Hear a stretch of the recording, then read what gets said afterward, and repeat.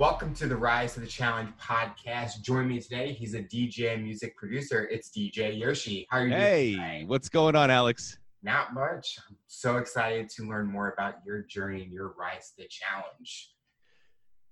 I'm happy to be here. We're going to start right at the beginning. Talk about where you're from and what were you involved in growing up? Sure. So I grew up in a town called Livingston, New Jersey. It is one of the affluent neighborhoods of New Jersey. We grew up initially in Jersey City, New Jersey, and at the time, Jersey City wasn't going through the surge and the popularity that it is now, right? This is pre-gentrification. This is shoot 'em up, stab 'em up Jersey City. So my parents got us out of there and we moved to a town, Livingston, and it was super sheltered town, right? I think at the time it was like 70-80% Caucasian, and we were like one of the few Asian families that settled down in Livingston. So I was exposed to all things sports, right? And sports is how I kind of made friends, and sports was always my go-to place. I went to Catholic school when, K through 8th grade, I went to Catholic school. And then when I got into high school, I realized that I didn't really know anyone. And I was bullied for a little bit while I was there in high school, my freshman year. And they stopped doing that and making fun of me when they found out that I played sports. So that's what I was involved in growing up. And, for me, music was always my background. Watched my brother learn how to play piano growing up. And then I took piano lessons for 5 years, switched over from piano to guitar, trumpet lessons for 6 years. And eventually, when my brother graduated 8th grade, he got DJ equipment for his 8th grade graduation. And whenever he'd go out with friends, I was still in 6th grade at the time. So he would go out with friends and I would just mess around on his turntables. And that's kind of how I learned how to DJ. And fast forward to what it is now, and I'm so thankful that he asked for a set of freaking turntables for 8th grade. Would you say sports and music kind of gave you a confidence boost where it kind of helped you overcome bullying and going through that situation? Oh, yeah, for sure. Whenever it came down to something, having some sort of common ground, right? Because people like to have common ground. Even these days, people need common ground, right? And the one thing that connected me always with people and with the popular kids growing up was sports. It was my ability to play sports, my ability to understand it, my ability to gamble on it when I was a kid. And I was horrific at gambling. But it led to that pathway and that common ground connection that I needed to have with people that I really didn't know. Coming from my 8th grade class, my graduation class was 50 students, Wow. right? Going into one of the biggest high schools at the time, we had the biggest graduating class at Livingston High. I think it was like 450, 460, right? So a kid coming from small town going into this ginormous beast. I needed something. So thank God I played basketball. Back then, did you have any person that you inspired to be or was like a mentor that motivated you maybe in music or in sports? To be honest, I always looked up to my big brother. He went to a different school than I did. So when he went to school, he went to Seton Hall, and Seton Hall that's where the purebred players went to, right? Like those are the guys that are trying to get recruited in college. Yeah. No one went to Livingston at the time. So, I'd watch him and I'd watch his games. He was a pitcher, and it was nice to see that, someone from our small school could succeed. My brother pitched for Seton Hall. His best friend pitched for Seton Hall. Their other best friend pitched for Seton Hall. And some of them had recruiting eyes on them. So it was nice to see that and be able to talk with my brother about, hey, like, why are you doing this? So I was a catcher in when we played baseball because my brother was a pitcher, right? So just being able to speak with him and their friends and understand why they're doing something versus why they're not situationally within a game, it helped me become a better player. And it was, again, common ground with people who were older. But as for people on TV and, who I aspire to be, my parents were just like, they're just regular people on TV. Athletes are athletes, celebrities are celebrities.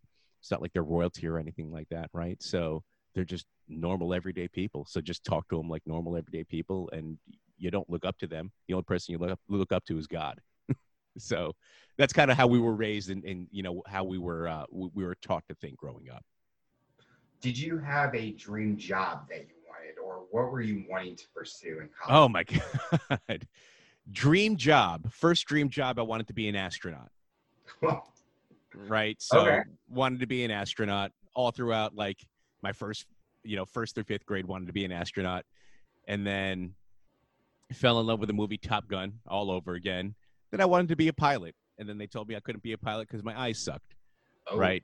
So they were like, hey, pilots can't wear glasses. And my cousin's a pilot. So it was cool, seeing him come to family parties in flight gear. Man, this guy gets a lot of girls. Right. So after that, when I went into college, my path was pretty much already decided for me. I was already doing clubs when I was in high school. So my first New York City club was when I was 15. Yeah, thank God. I got real lucky, and shout out to my mom for actually saying yes to letting me go. Yeah, that's definitely at a young age. That's a whole different experience for someone.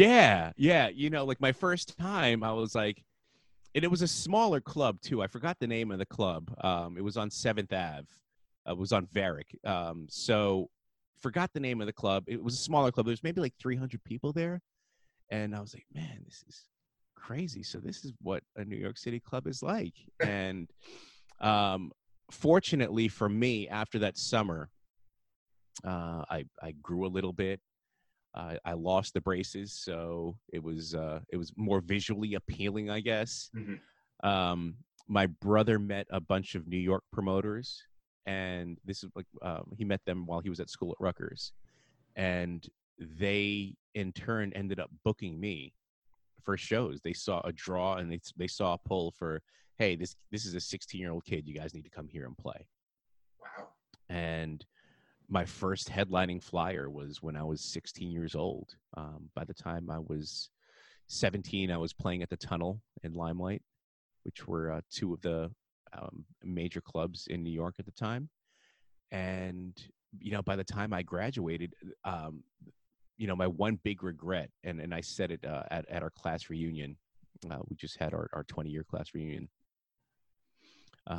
was when I got that confidence and I found my niche and I was rolling. I was popular outside of my school, so I didn't really care about the people within my school. It was just, I'm going to school. Hey, I'm cool with you. I like you. We could vibe out, but I'm not hanging out with you, and I'm not cultivating any of those relationships. And that's a big thing. If I could go back and change one thing that I did in my life, was I didn't cultivate enough relationships in high school to the point where I'm trying to do that now, and I'm trying to reconnect with kids in my high school now, over a round of golf and pre-COVID over drinks. But those people that you meet when you're, in grade school, high school, those are going to be your champions throughout life. And those are going to be your real ride or dies. So I'm happy that I had an ability to expand my knowledge and expand my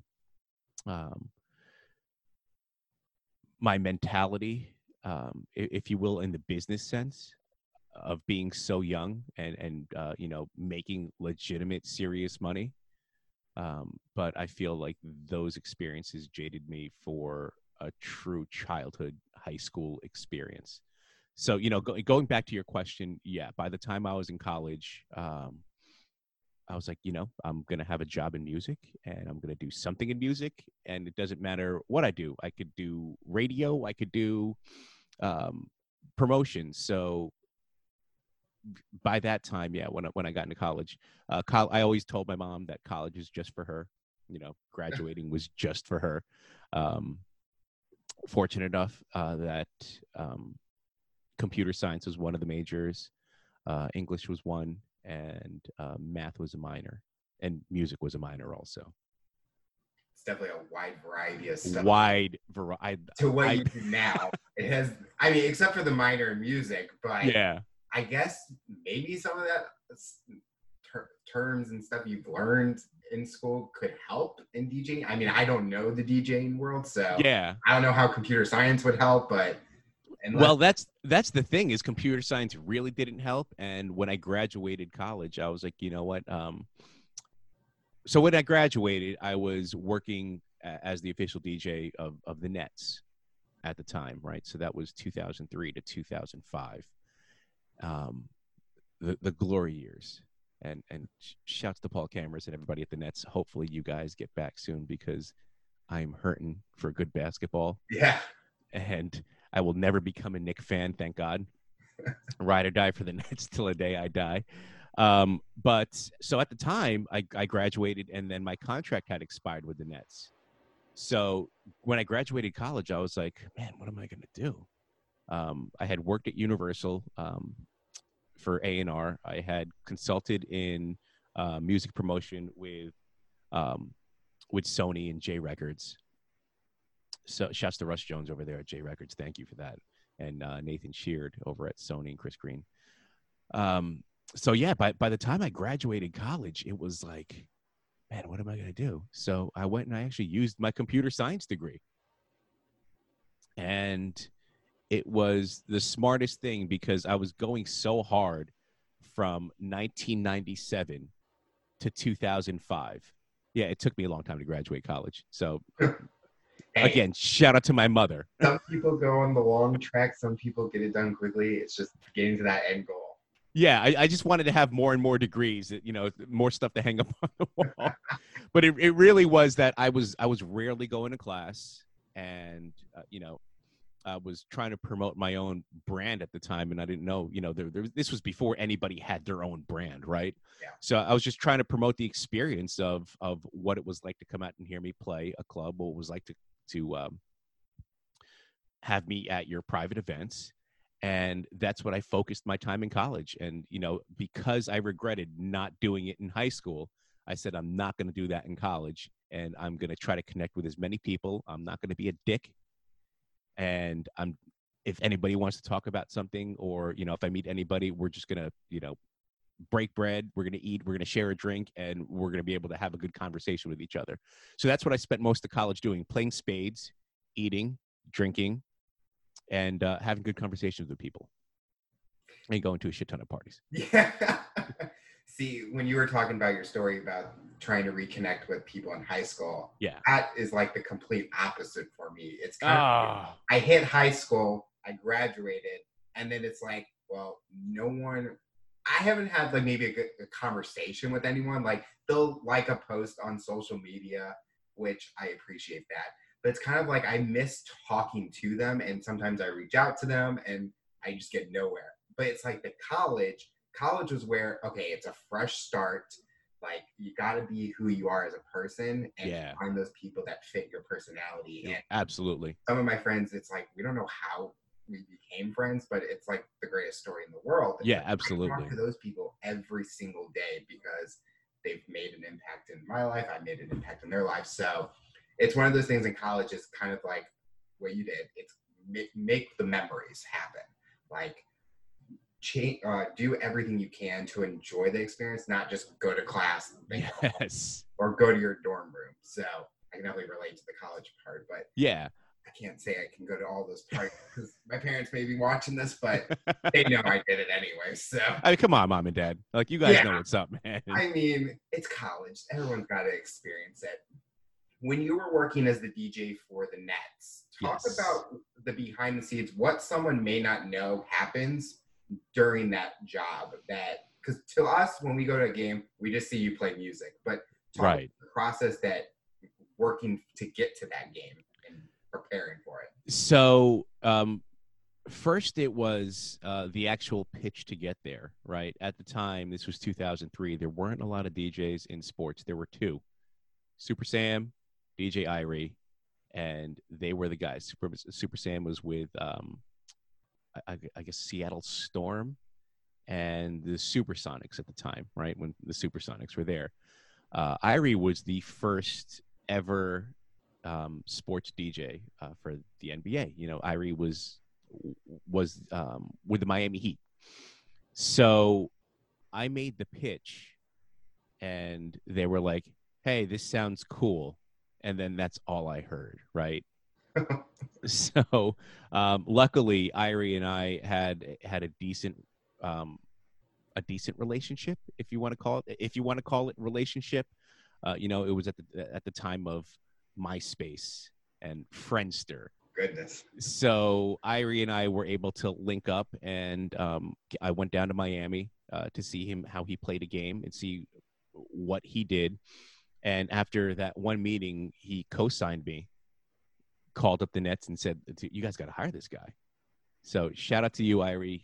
That's always my guy, man. No matter what he's doing, and look what he's doing now. If you guys don't know who DJ Irie is, on Instagram, he's at Irie. Jamie Foxx's DJ, Leonardo DiCaprio's DJ, Sting. I mean, this guy is on yachts with Leo, playing Leo's parties, and it's just like, man, that's so dope. He's Victoria's Secret's DJ. So it's real cool to see how he ascended, and the things that he and I used to talk about. He used to be like, man, you know, like one day I would like to do this for my mother. And, you know, watching him achieve those dreams, that's been like one of like the highlights of my life. Is just like, man, I know that guy and I'm so freaking proud of him.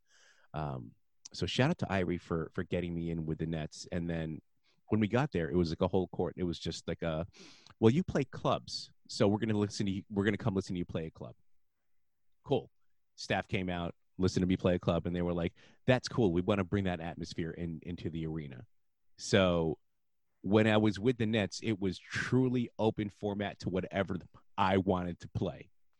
So if it was party stuff, it was party stuff. It was like down tempo, like ingress stuff. It's down tempo ingress stuff. At the time, the preparation for me was making sure my vinyl, because at the time I was using vinyl, was in order. So, you know, rolling out with, I think, like 10, 11 crates to each game, making sure that was sorted and I knew where everything was. So my mind works a little differently.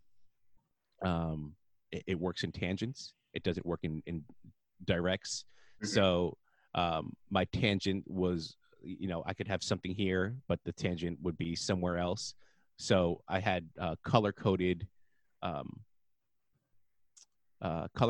record crates that helped me determine where things were and then where I was going to go after that. So that was my preparation, completely different from what it is today.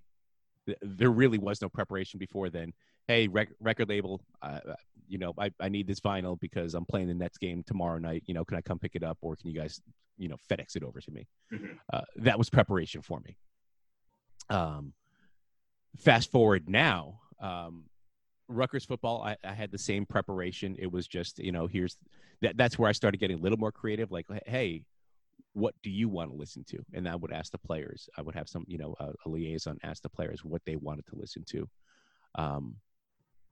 It wasn't until towards the end of my Rutgers football career there, and I was there 2006 to 2016. 15 was the last season, so 10 years, that I actually started thinking, well, shit, it's not just about me. It's not just about the players. We need to entertain the fans too during the downtime, right? So that's when I started asking people, this was more towards like 2010, 2011, what do you guys want to hear? And it was completely different from what I was playing. And I was like, shit, I need to start coming up with an entertainment crate just for like canned entertainment beds, or like a different ingress crate for when the players are off the field and it's just fans coming in. It's just fans sitting down. They don't want to hear hip hop and trap the entire time, right? So we want to hit them with like Margaritaville or Hotel California or something while they're coming in. They don't want to listen to fucking Welcome to the Jungle for 20 hours of the day. No. So that got me prepared, and my first actual true preparation test was while I was DJing for the New York Jets. Shouts to Rich Gentile over at the Jets. So I was with the Jets for a season, and he's the first person that got me to sit down and say, this was during my interview with him, my first meeting. So situationally, what are you going to play during this? And I'm like, Welcome to the Jungle. He's like, third down, what are you going to play? I'm like, Welcome to the Jungle. And he's like, bro. He's like, no. So my homework after that for like the next like 2 weeks was just like, all right, man, I'm going to ask every sports DJ that I know, what are they playing situationally? And because of that helped me expand my game and my horizon and help me understand, man, it's not just about the players. It's not just about me. And it's not just about the coaching staff. It's the people that are in the stadium. So my good friend, Drew Robinson, who brought me into Rutgers football, he and I have this saying that we're not there to produce a sports show. We're there to create memories. So that's what I try to do now. I try to create a certain kind of memory because, for me, especially like thinking back to it, my memory and the reason why I love the Nets, it wasn't because they were good. They were horrific when my parents were taking us there, but it was the smell of the popcorn, the sound of the ball on the hardwood, and sitting there and enjoying a game with my parents, my friends, and my brother. And I'm just like, man, if I can connect people like, oh shit, man, he played that song during this moment and we could sing along to it, it only enhances the fan experience. So for all of the programs that are out there and all of the major sports teams that are out there, if you do not have a DJ, and I'm not talking about a person who presses buttons on click, right? That's a different story. That's the in-house canned sound. If you don't have a DJ, really do try to explore having one, because your click is already pre-programmed. So you're already predetermined on your pages. For those who don't understand what I'm talking about, it's called Click Effects. It's like a digital sampler for every song and every situation. And it's how we lay out games for, situationally. But I use Click and Serato. So Serato, if there's something that goes on, right? Prime example, Big Ten championship game. I think it was 3 years ago.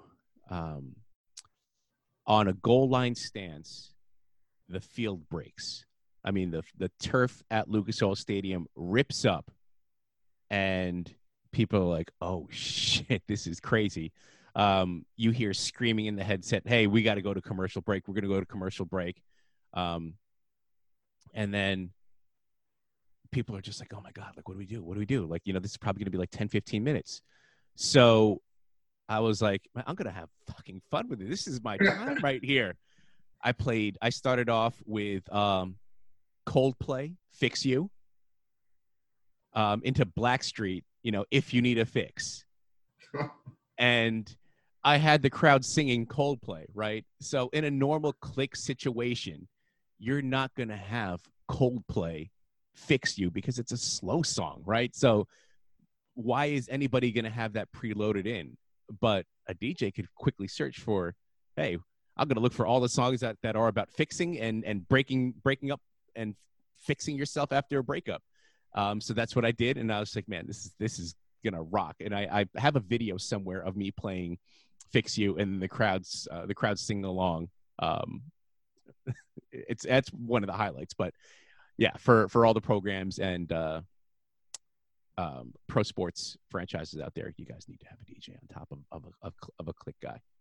It's like you said, that it's some people go to the games and it's like they want the atmosphere, they want that feeling, and I think definitely during this time that we're all going through, it's kind of like, okay, we're at home and we're just watching it on a screen, but we all miss going to the games, hearing the fans. And I mean, I can say this when I go to games. I mean, I have Shazam out, and I'm just like hitting the button, like, oh, I like that song. What's this song? But it's kind of like you kind of remember, and I know because I'm just only wearing it right now. With the Blues, they have that power play song. I think it's To Unlimited and to Twilight Zone. I think. Yeah, Twilight Zone. I mean, that song is stuck in everyone's head because they play it so much. I mean, that's good that they play it all the time because that means the other teams we're on power play. But right. That's what we're known for, is that, and everyone has that chant or the arms and everything. It's kind of like the music makes that atmosphere amazing. So, and they have a DJ, and it's kind of like now learning from you, what's the difference? I see DJs are needed at these games because, like you said, you can think quick and then make a whole atmosphere change in just a second. Oh yeah, for sure. And situationally, one of the gurus out there, his name is DJ EJ. That's my guy, man.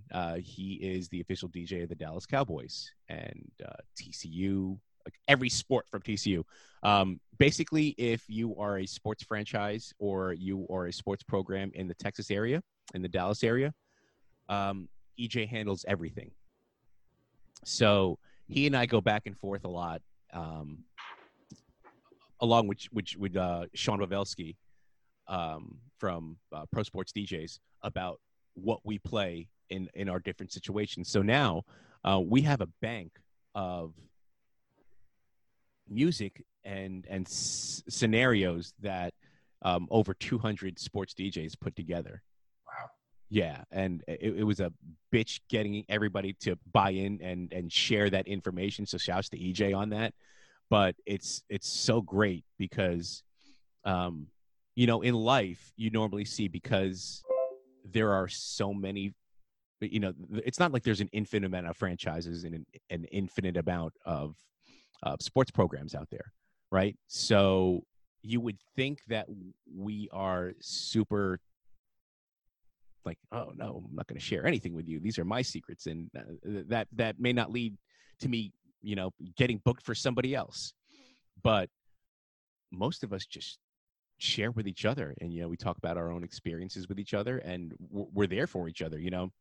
When EJ can't do things, and he's got a team of like 5 to 7 DJs down there that handle sports for him, he calls me and he says, "Okay, you want to fly into Texas today? Let's fly you down, have you spin a basketball game, and then fly home." Cool. So it's more collaborative, and that's the great thing about being a sports DJ, is that no matter what city I go to, it's like, oh man, let me see who the DJ is for that team. Cool, hit them up. Says, yo, where should I go? Or and most of the time they're just like, oh man, like dude, don't even worry about it. Like, where are you staying? Like, we're gonna come pick you up. And that's like networking, and helps everyone, because for sure. Like you said, if you're keeping the secrets, it's like you're kind of like hurting maybe someone that maybe wants to ask you, what can I do better? And you don't have to share everything, but they just want to answer to learn. They're just learning. And yeah. Networking side of your guys' industry. Yeah, and it's nice to see that even the super successful people like Sean Pavelski, he does everything in Tampa Bay, and in the Orlando area. Irie did it when he was with the Heat, and EJ does it now. He recaps, and when I tune in to sports, and I'm lucky enough to be home. There aren't that many days that I have that I'm actually not working a game. If I'm not, and I'm so fucking hypercritical about everything. It's my OCD mind. So, but EJ shares that same passion with me that he's just like, oh man, he's like, do you think I waited too long? Do you think I waited too long to play to play that? Or like, hey man, like was it loud enough, or did I give the crowd enough time to pause, like, oh shit, and then hit him with it? So that's how we actually watch games now. Like we can't watch games any other way aside from, especially in football, it's just like, yep, they're lined up this way. This is what's going to happen. And then my wife's like, how do you fucking know that? and my wife is a football fan. I'm just like, dude, like situationally, over the past like 15 years, it's just like, you see this person happening, you see mannerisms happening. It's just like, yep, yeah, they're going to hit him in the flat. And she's just like, damn it. And like, like, I forgot like one game we were watching was it was a Cowboys game, and I'm like, yep. I was like, look at Witten, he's gonna hit a cross right here, and then I was like, oh, yep, Dez over there, and she's just like, you called that before it even happened.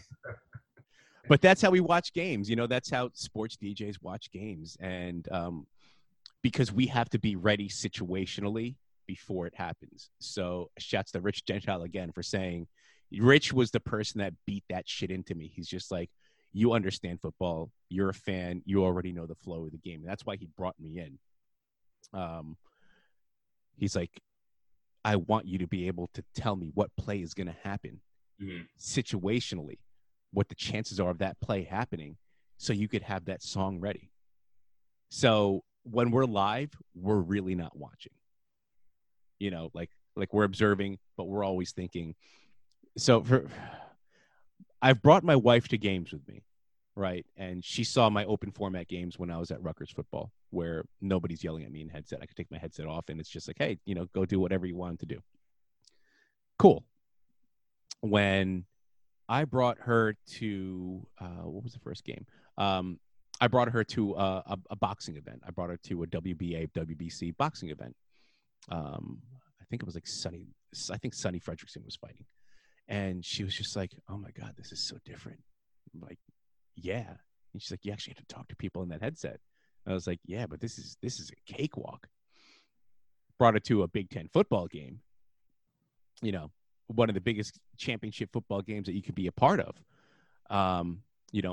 Aside from the CFB playoffs. So she was just like, what the hell is that? She had no idea how stressful it was. I have a spotter to my left telling me exactly what the officials on the field are doing, because, I'm not focused on the officials and the spotters. Mm-hmm. So for those who don't know, there's always a spotter on TV that's telling you what's going to happen. And you don't see him. He's on the sideline. He walks up and down. He paces the sideline. And that's how you know what network wants to do. And that's how you know what the coaches are going to do and what the officials are thinking. So if you can find that spotter, you can tell what's going to happen for the pace of the game. So Big Ten gives me a spotter to tell me what's going on. And he's just like watching. And normally the spotter is somebody, it's always a volunteer from one of the programs that are there. And that spotter has also played football. So that spotter and I, we can go back and forth with each other, or they work in football, and we could discuss the flow and what they're thinking. Like, hey, like I was like, I think it's gonna be this, and he's like, oh no, like I know the team's mannerism. It's gonna be this. Cool, I'm gonna be ready. So I have the spotter talking to me. I have cameraman with network on my right side. On my setup, click Serato. I'm trying to choose music. I'm trying to peek up, watching the game. And then in my headset, we have cameramen, producers, and our executive producer. So my wife is like, and I'm trying to mix at the same time. So I'm trying to talk to people, listen, sometimes get screamed at, and mix music at the same time. And the first year was just like, holy shit, this is crazy. And then it's just a mind fuck. Yeah.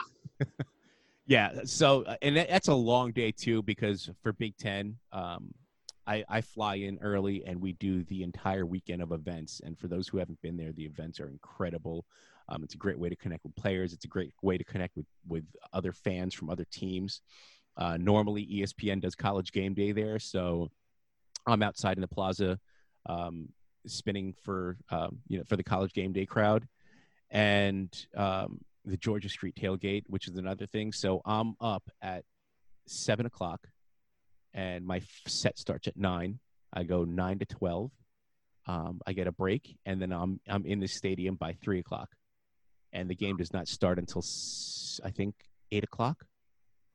So I'm in the stadium by 3, and we do our run through and our preparation, and TVs and cameras go live at 6.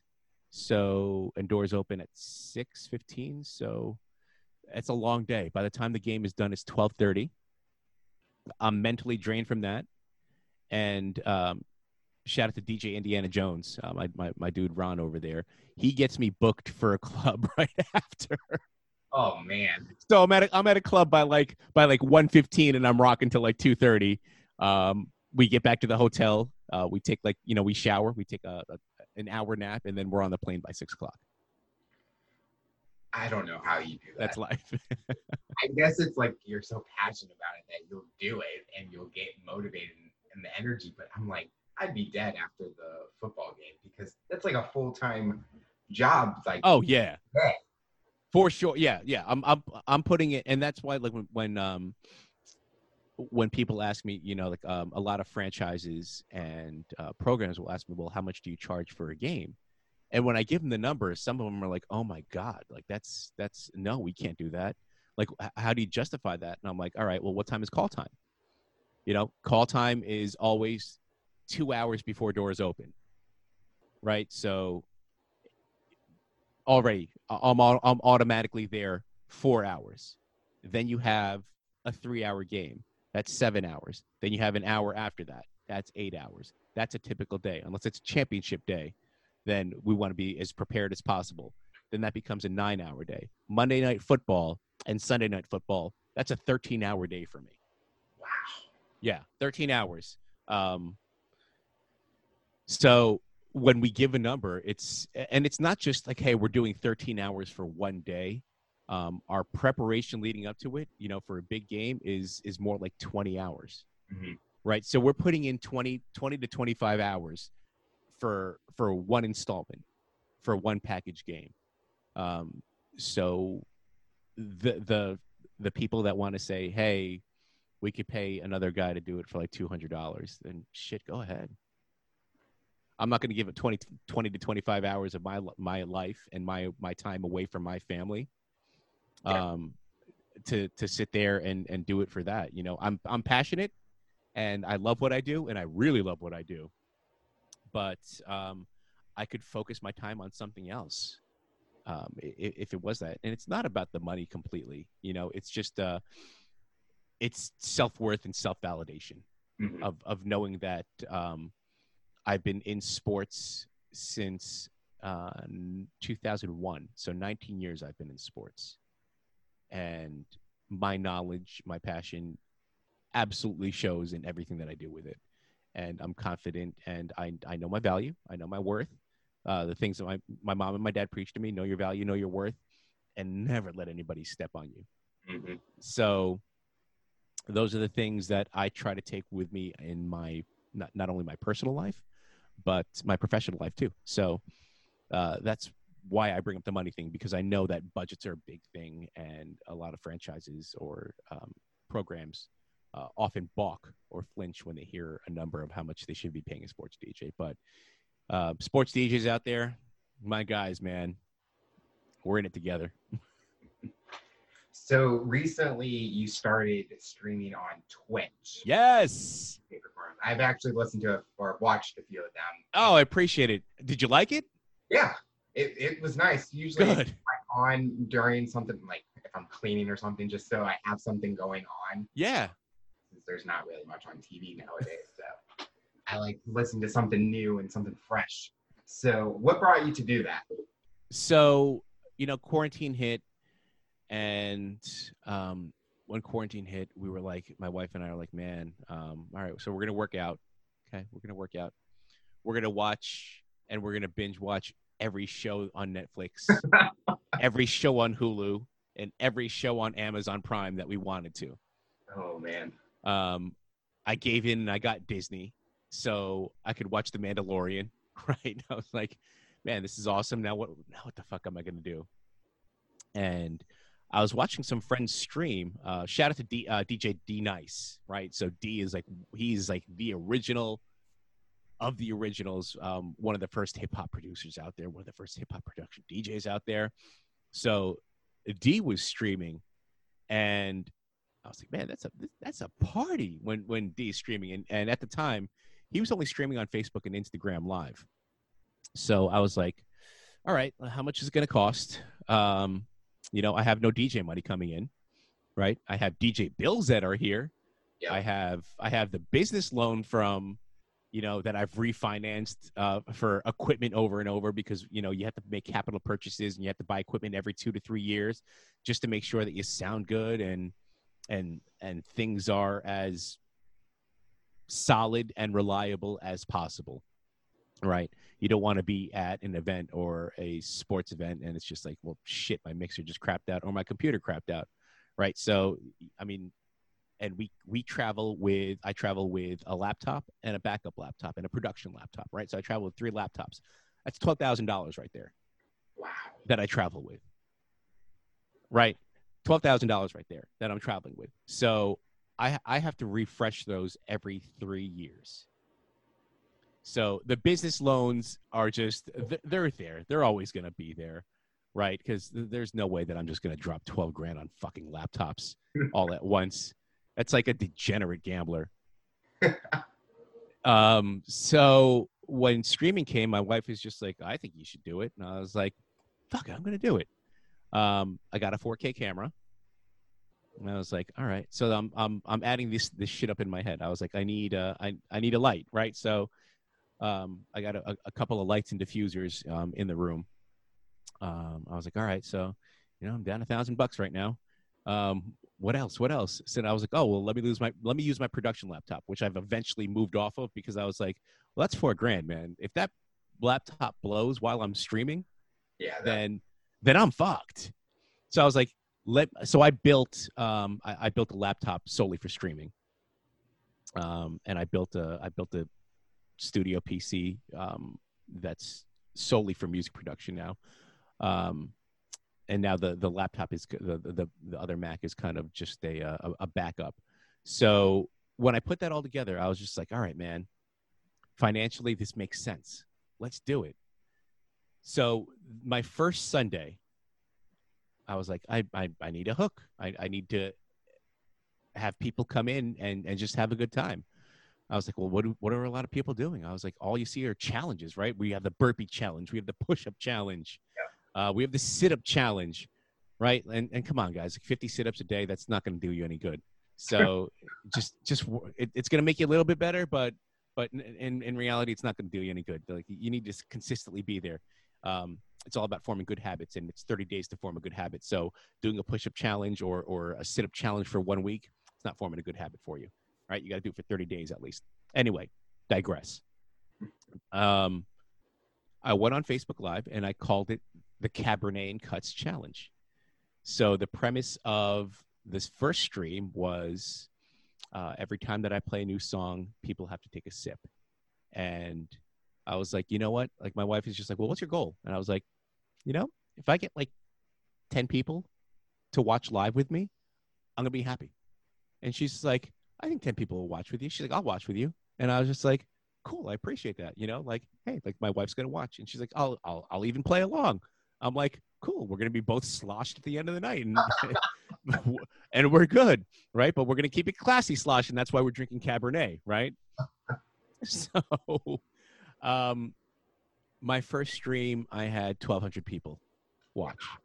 And I was like, this is fucking awesome, man. I had nurses and doctors that were tuned in at hospitals that I've never met, that people have just shared, my Facebook stream with them. And they were tipping me. They were just like, like, we came out of like, a hard surgery today and we had a hard case. Our COVID numbers are surging, but we listen to you at the nurses station, or we listen to you in the break room. And I had a nurse tip $250. Wow. And I'm like, man, I was like, you guys are the ones that we should be taking care of you, we should be sending you guys PPE, and we should be making sure that somebody shops for food for you guys. And it shouldn't just be like you guys sending money to me. And so basically, after I recouped the money that I put out for my initial streams, then I just started donating the money for PPE, or making personal purchases, and then shipping it to whoever needs it. So if you do need masks out there, and you're a nurse or you're a doctor, then I definitely got you. Hit me up. So that was that, and then the popularity, and I never expected it. Like I didn't miss one. I started late, right? So it used to be 3:00. It was Father's Day, and I went to go see my parents, and we had a nice family lunch, and then my mom's just like, "Oh my God, what about your stream?" I'm like, "Oh, don't worry, I'm gonna do it a little later in the day." And then when I got on, people are like, dude, what happened? We thought you weren't gonna do a stream today. And I was like, wow, like people actually really appreciated it. I didn't know about Twitch at the time, right? Like I was just watching my friend Illmind Producer. Shout out to @Illmind Producer on Twitch. I was just watching him because I thought you could only do tutorials and video games. That's what I knew Twitch was for. So I had a Twitch account just to watch kids play video games, and it was really just to watch kids like listen to them fight with each other. Like, oh, you killed me! Oh, your mother! Or like one guy, hey, I bet you're, I bet you're 12 years old. When college kids bash on kids, oh, you're probably 12 years old and a virgin. Like, yeah, come on, dude. He's supposed to be 12 years old and a virgin. If not, that's disgusting. And I would listen to people on Twitch, and that's I was like, man, so that's what I thought it was for. I thought it was just for creators, super famous people and people that played video games. Facebook then started shutting DJs down, right? And I had never been shut down before. So this is late June, never been shut down, and I was just like, I'm going to ride out on Facebook for as long as I can. And people are like, hey, the shutdowns are coming. That next week, I was shut down in 15 seconds. Wow, that's quick. Yeah, I played a song from Rush. Oh. And it was like, boom, tss. And then as soon as the first verse came in and the first guitar riff came in, that's it. And I'm just like, whoa, what the hell? And then people are like, dude, what happened? We're trying to get in. Hundreds of messages on Facebook, like, hey, did you change the room? Like, what are you doing? Try to go back on again. Shut down again. So I did my research, and then there was a company, Mixcloud, at the time. So I was like, all right, let me try Mixcloud. So my first 2 streams in July, I did the Cabin Cuts challenge on Mixcloud, and it was cool, but it wasn't what I was getting on Facebook. I was getting 60 people to watch. And I'm like, man, this really sucks. Spent all the money. Hey, we recouped it, but do I really want to do this for 60 people? And my wife's just like, who fucking cares? Originally you said if you can get 15, 20 people to do it, you'd be happy. And I was like, you know what? That's cool. You're right. July 19th was my first official stream on Twitch. And we did it as a Cabin Cuts challenge. It was a challenge, moving off of Mixcloud. Because eventually I would have to pay for Mixcloud to be able to stream for people. So I was like, I'm going to pay to stream for other people. It's like, that seems like ass backwards, right? So my first stream, I remember on Twitch, didn't have many followers, July 19th, and I think 20 people showed up. And I'm like, here we go again. Do I really want to do it? And my wife's like, she's like, I had a good time. I'm like, all right, cool. And my boy hit me up, and he's just like, shout out to DJ D Double. And he's like, man, I didn't know that you were on Twitch. I just started following you. He's like, let me know when you stream again, and I'll bring a party in. And I was like, bring a party in? I was like, what, are you just going to tell people? I didn't know about raids or any of that, right? I'm a fucking Twitch newbie at the time. So D hits me up for the 26th, and then he brings a party of like 200 people into the room. And then so people are at the time I had become an affiliate too, because I was doing restreams of my old shows of the Cabin Cuts Challenge on Facebook on Twitch, and I didn't know that people were watching those, and I didn't know that I could earn points and hours for my replays. I was just doing it because I was like, hey, as I try to grow on Twitch, I'm just gonna play these things randomly. So I hit affiliate status my first week of streaming, which was cool because I was like, man, that was that, and you're super appreciative too, right? Because it's not just like my time, it's our viewers' time, and our viewers have so many DJs and so many channels to consume that concurrently, when you're getting those views, I realize now that it's a beautiful thing. I've also realized that it is difficult to have 100 concurrent viewers unless you're somebody who's super famous. Shout out to my guy, Illmind producer, DJ E-Rock. Whenever I'm in their streams, they have like 18,000 people concurrent viewers. Wow. Yes.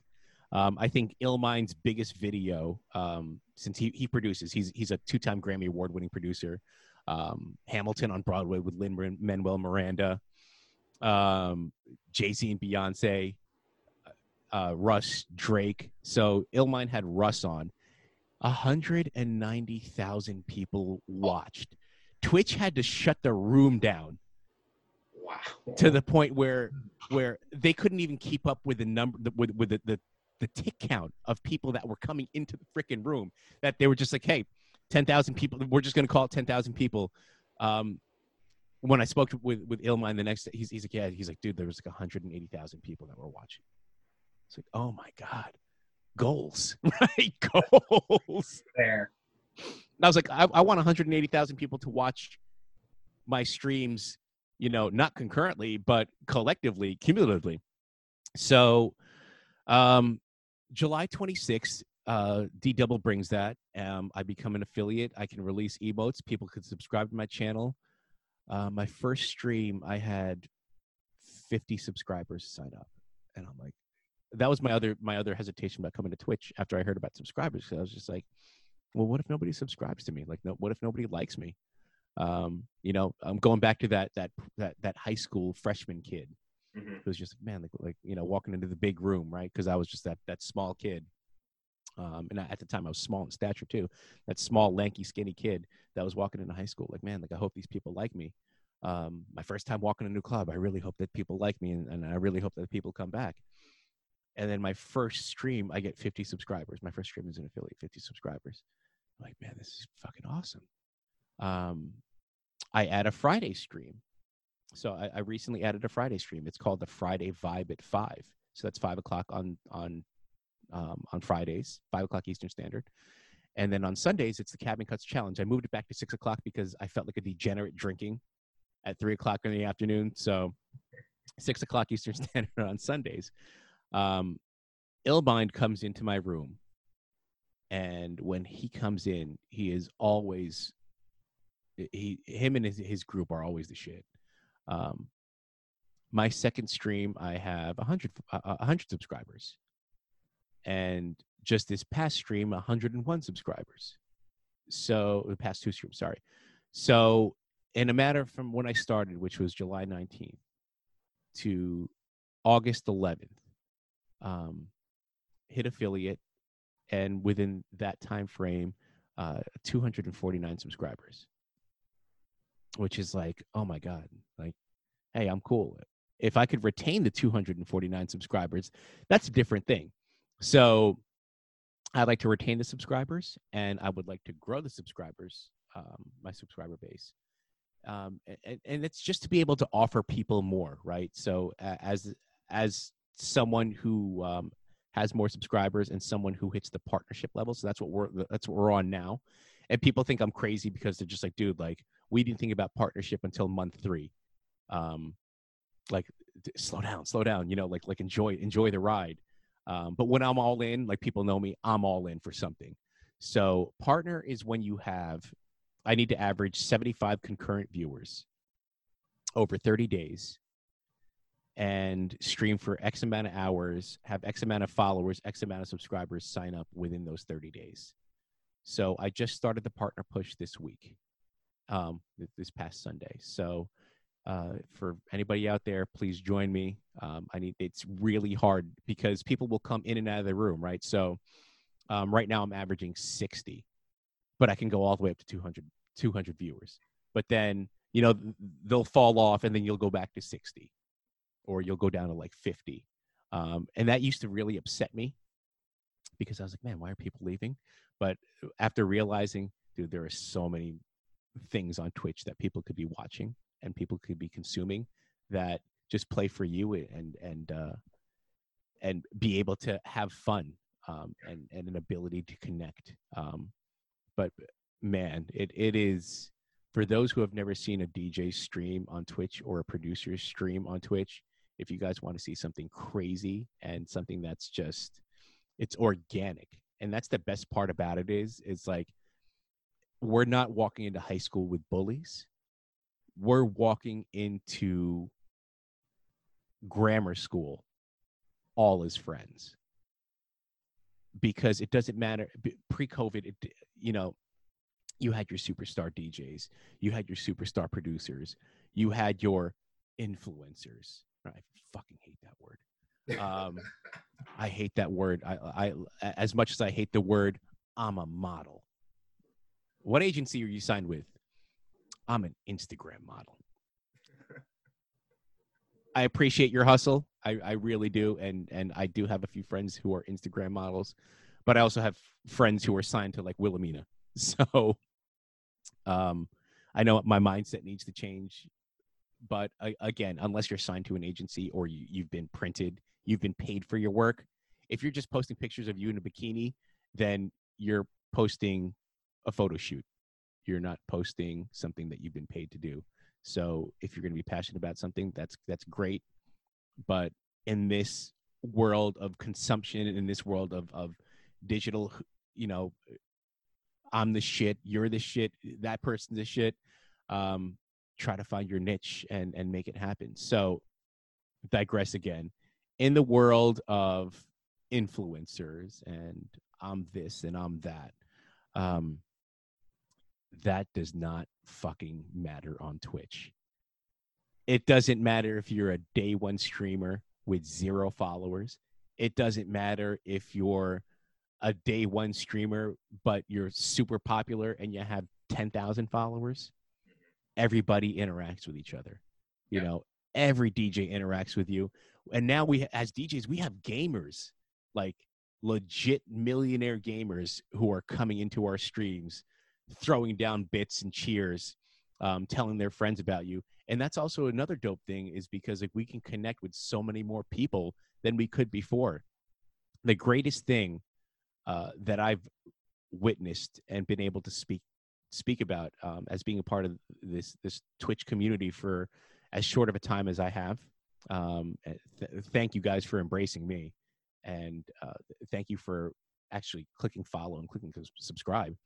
But the greatest thing is watching people have the ability to connect, grow, cultivate relationships, and then just multiply their following and their community has been incredible. I mean, there are people that we never would have heard of, you know, from Idaho, like people from like Carson City, Sioux Falls, that are incredible DJs.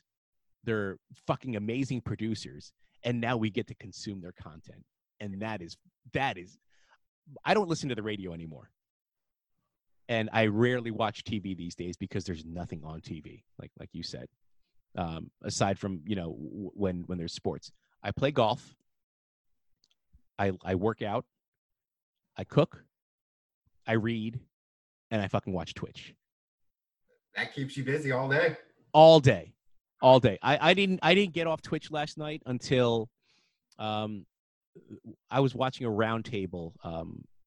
It's a DJ Furious 619 has a roundtable on Mondays, and he invites some of the most influential music and entertainment industry people into his live stream.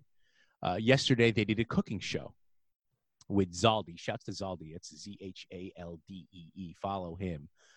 Zaldie is a super successful Filipino chef, and he showed people on the stream how to cook, and there were people along with Furious and Rage that cooked with him, and Zaldie starting his new cooking stream too. So I didn't get off until like 1:30 in the morning last night because they're from California. So at 1:30 in the morning, I'm like, you know what? I need to put this down. I need to turn on Heidi Hanna and meditate so I can go to sleep. If not, I'm not gonna, I'm gonna have bags under my eyes for this interview. The final question I'll ask you, based on your journey and someone that's listening to this interview, what tips or advice would you give someone to rise to their challenge to overcome obstacles and accomplish their goals? Multifaceted question, but I'll try to give the quick answer. And the sum of all things is relationships, right? It's great to succeed on your own. It is a beautiful thing. I often don't ask for help, and my wife always tells me that. My therapist tells me, you need to ask for help. She's like, most of the time when you stress, yes, I see a therapist. So, for those out there who are just like, oh, he sees a therapist. Dude, I have a shit ton of stress. I have a lot of stressors in my life. And the only way that I can talk about it, I don't want to stress my wife out all the time, right? Though we talk. My wife and I talk for at least 2 hours a day of what our day was like, what our day consisted of. And it helps us decompress. But I speak with a therapist too, because she helps me to understand the different layers of the emotion that I'm feeling from my experiences and my interactions with people on a day-to-day, especially during this pandemic, right? She has been incredible. So the things that I could always say to people are, number one, be true to yourself. We can spot fakers. We can spot haters. And if you are a fake supporter, just be a hater, because it's easier for you if you're just a hater than a fake supporter. Don't be that guy that supports and is on the side, you're side-eyeing thinking that should be me. Everyone goes through it, whatever. Be a legitimate supporter and be a legitimate champion and fan of your friends and the people and your cohorts, right? Because those are the people who are going to champion for you eventually. Yep. So be true to yourself. Be passionate in what you do. Be passionate in whatever it is that you do. If you want to drive cars, be the fucking best driver out there. Learn the ins and outs of how to maneuver a turn. And if you want to play a sport, try to be the best that you can, because, I try to be a fucking professional PGA Tour player, but I definitely know that I'm not. And I get frustrated when I don't have a good round. But try your hardest to be the best as much as you can be. Relationships. Ask for help. Build relationships. Don't build acquaintances. Okay. There's something, I believe the number is 150 legitimate, deep relationships that somebody can have in a given time frame in their life. Right. So that's your ability to connect at a deeper level than just the superficial level of, hey, how's it going? Yeah, kids are good. Yeah, cool. All right. That's it. You want to be able to connect and deeply connect with as many people as possible, because those people that love you, they're the ones who are going to promote your shit. When you're looking for a job or you're on LinkedIn and you see that somebody else knows the person who you need to get to, those are the people that are going to be like, you know what? I'm going to hit them up on LinkedIn for you, but I'm going to introduce you in an email. So it's deeper than just, hey, I know this person on LinkedIn. I've gotten a shit ton of phone calls and referrals for not only for work, for random everyday things in life. Be the person who can give, because you are not going to receive until you give.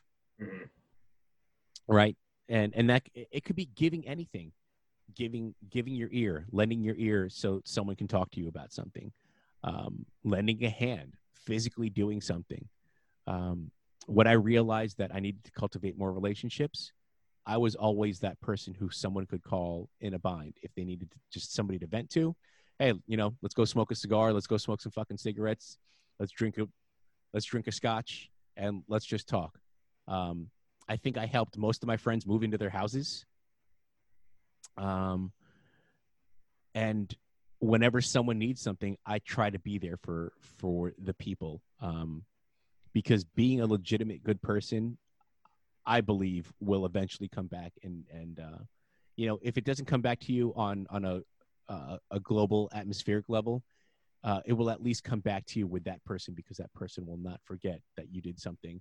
And if it's just a story, even if it's just like an anecdote in the future, then it's a good memory for you to have.